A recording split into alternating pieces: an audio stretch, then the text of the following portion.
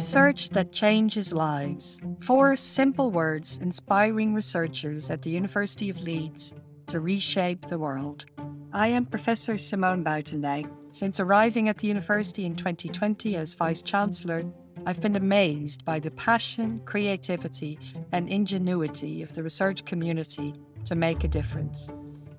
Having the opportunity to exercise choice is really, key to palliative care and that individualised care that supports the person in the last few months of life. We need to learn from the mistakes that we've made, and we need to learn from the instances where prevention of atrocities work. I think the COVID-19 pandemic actually forced us to become a little bit more digitally literate, although I do think we still have some room to kind of continue growing.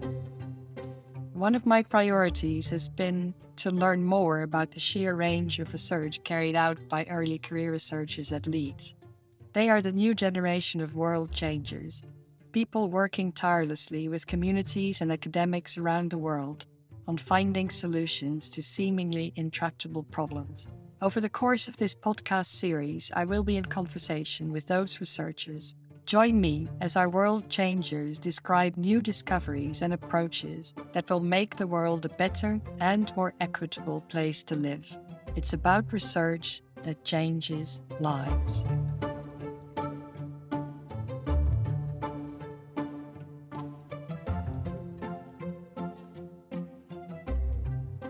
Welcome to this latest World Changers podcast. In this edition, we will be exploring ways artists with learning disabilities can be brought into the mainstream arts world. The last 2 decades have seen a growth in inclusive arts practice.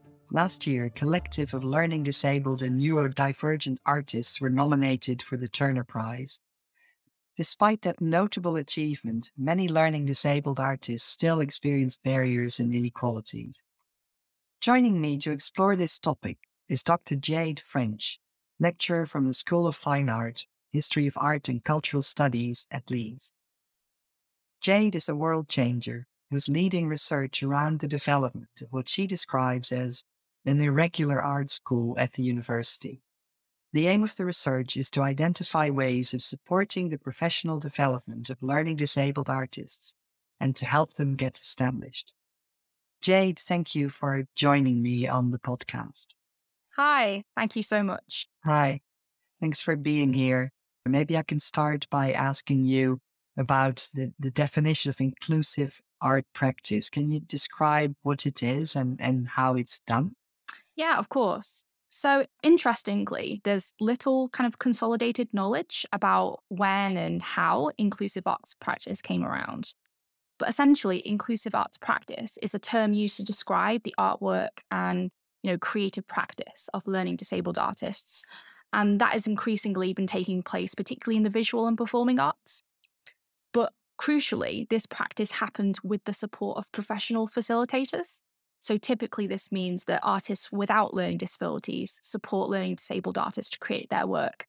And what that support and collaboration looks like can, vary enormously. Can you describe for me the kind of issues or maybe even stigma probably that learning disabled artists may face and how that could be in the way of getting their work recognized?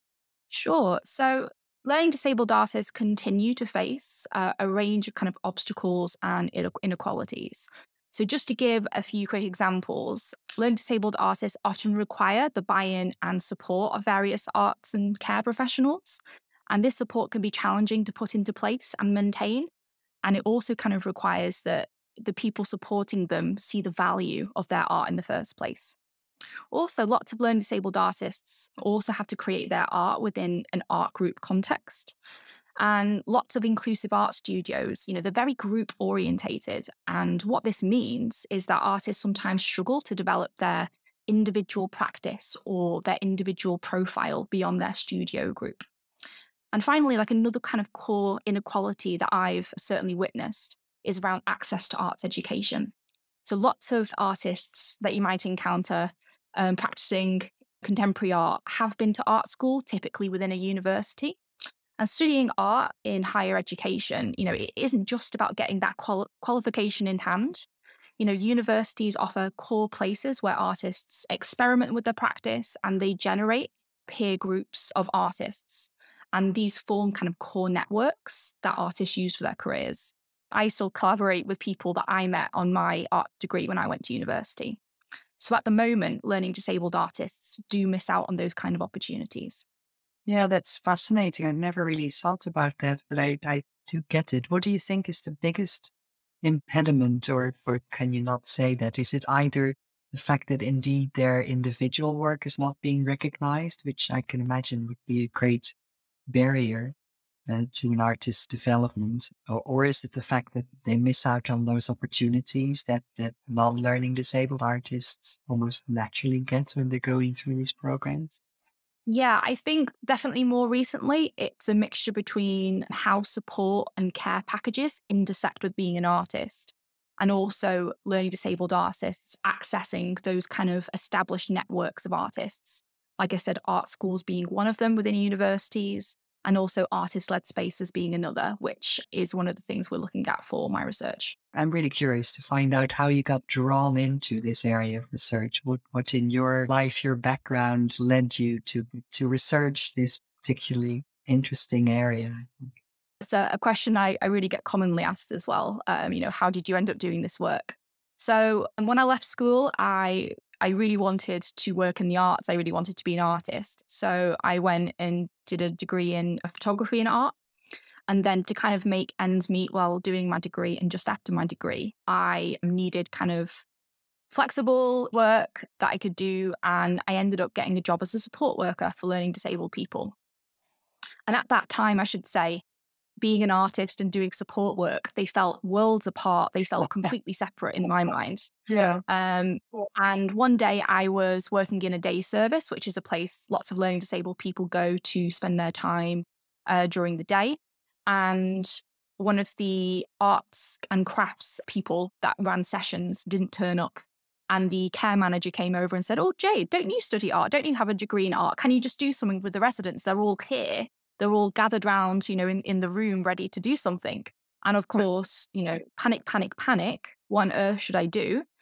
And eventually I ran a session and I absolutely loved it. And it's that moment where those pieces kind of clicked into place for me. And I was like, okay, this is what I think I want to do. That's a wonderful story. That's really great. And it just shows how serendipitous a lot of those choices are for everybody. That's brilliant. So that was a while ago. Yeah, so that was around 2006. And critically at that time, in 2001, there was a big white paper in the UK called Valuing People. And that was the first white paper from the UK government that really looked at thinking about support for learning disabled people in new ways. And a big part of that was personalization. And that really looked at how do we personalize services for people and how do we make sure people are leading their own services too?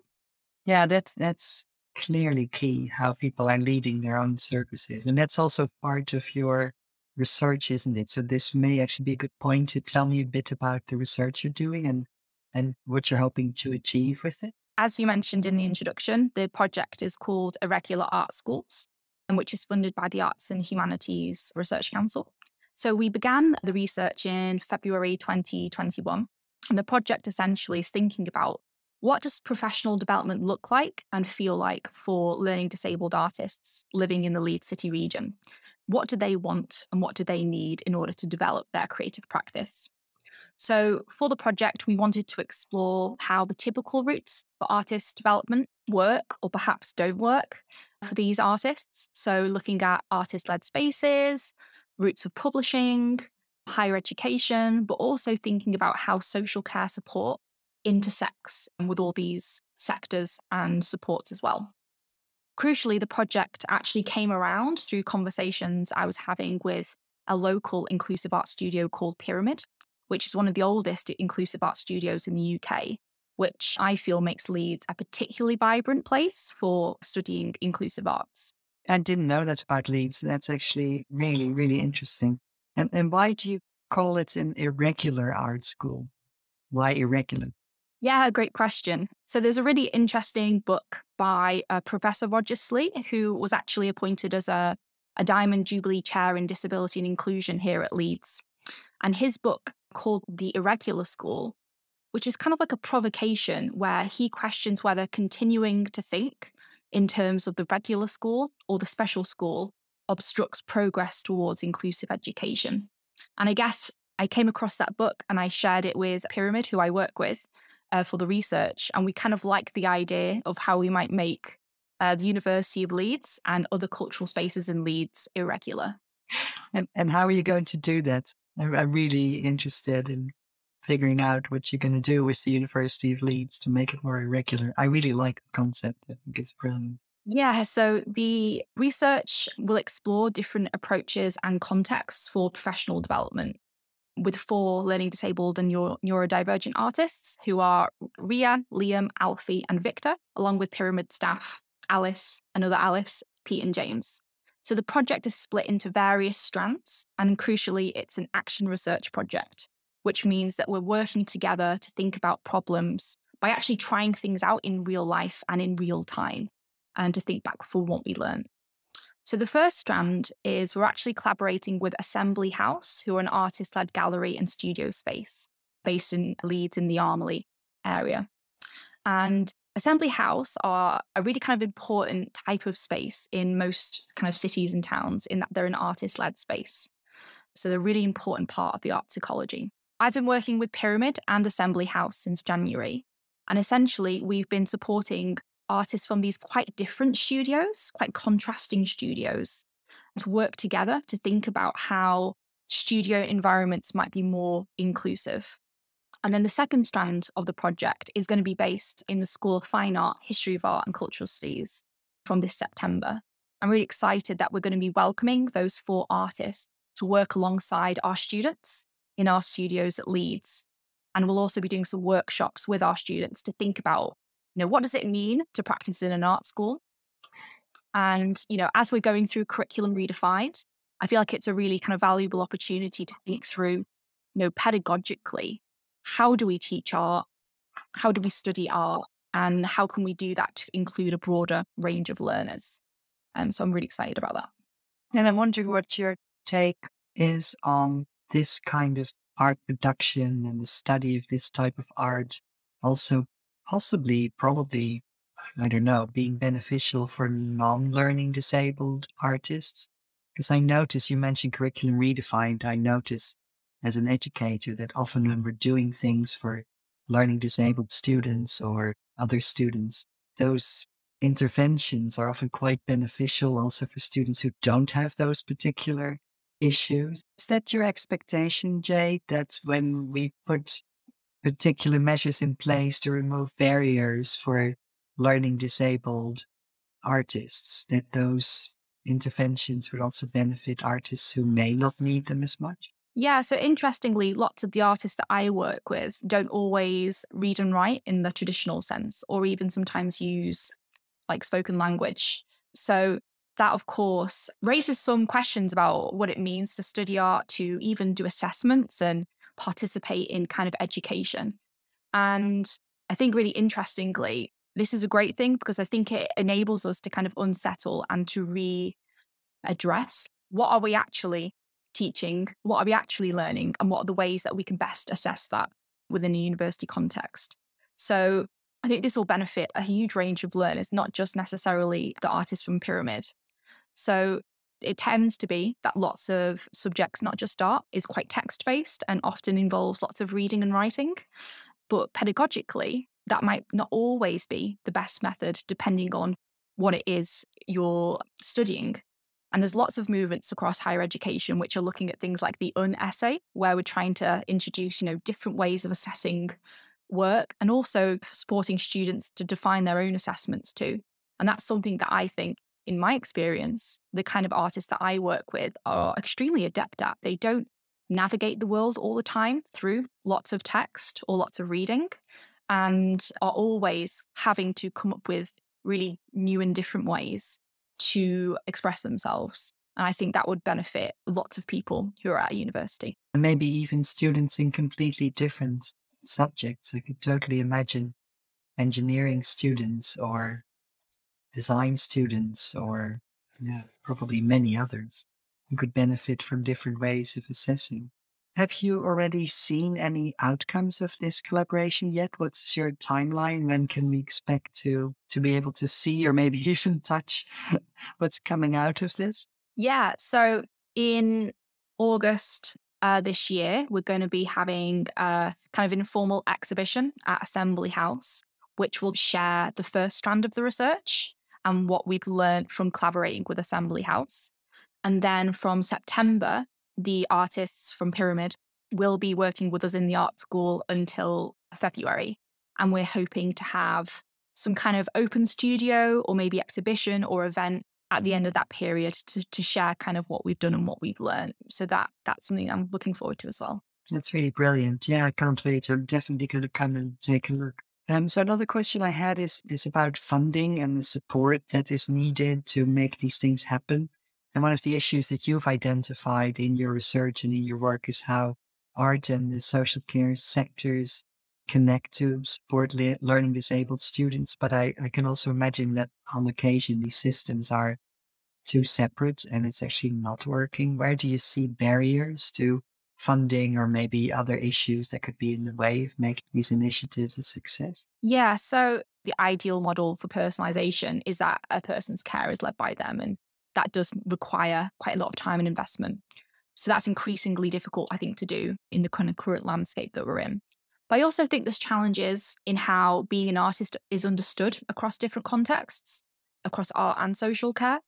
And this was kind of brilliantly described by one of the artists. As she said, art isn't just something that I do on a Tuesday morning. Being an artist is who I am.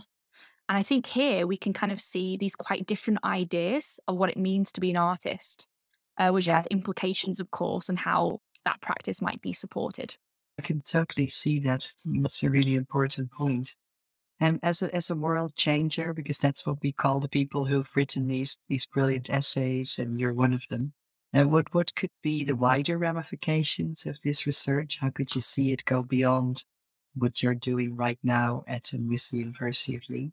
For me, I'd love to see the higher education sector become more inclusive for learning disabled people. Of course, recognizing we already do, of course, have disabled staff and students. But there are, of course, other disabled people, because they have maybe more significant support needs, aren't able at the moment to study at university.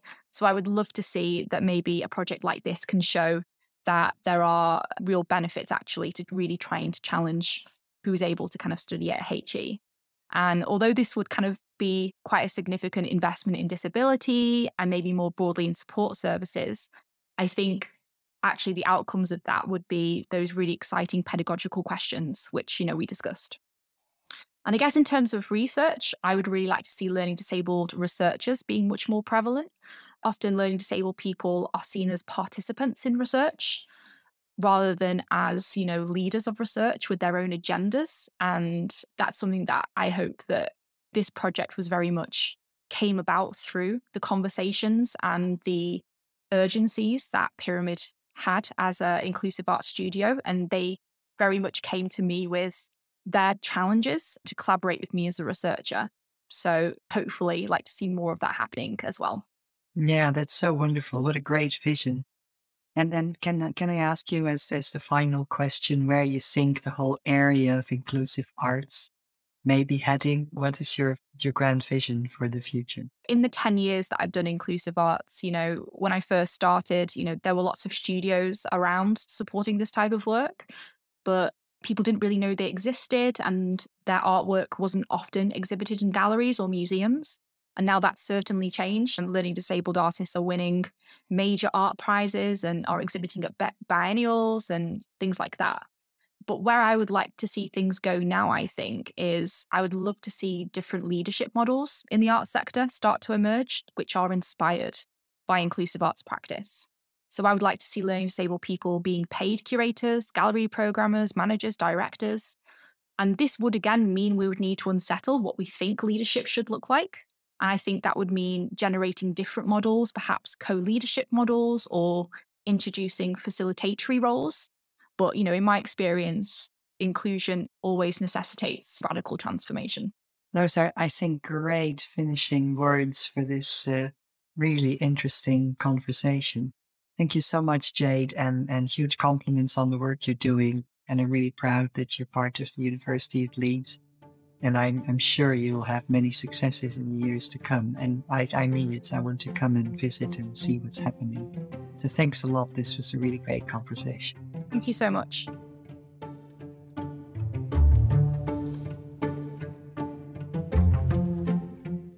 Thank you for listening to this podcast from the University of Leeds. To find out more about the work of our early career researchers and to read essays written by World Changer researchers, please go to the World Changers page on the university website. Details can be found in the information that accompanies this podcast.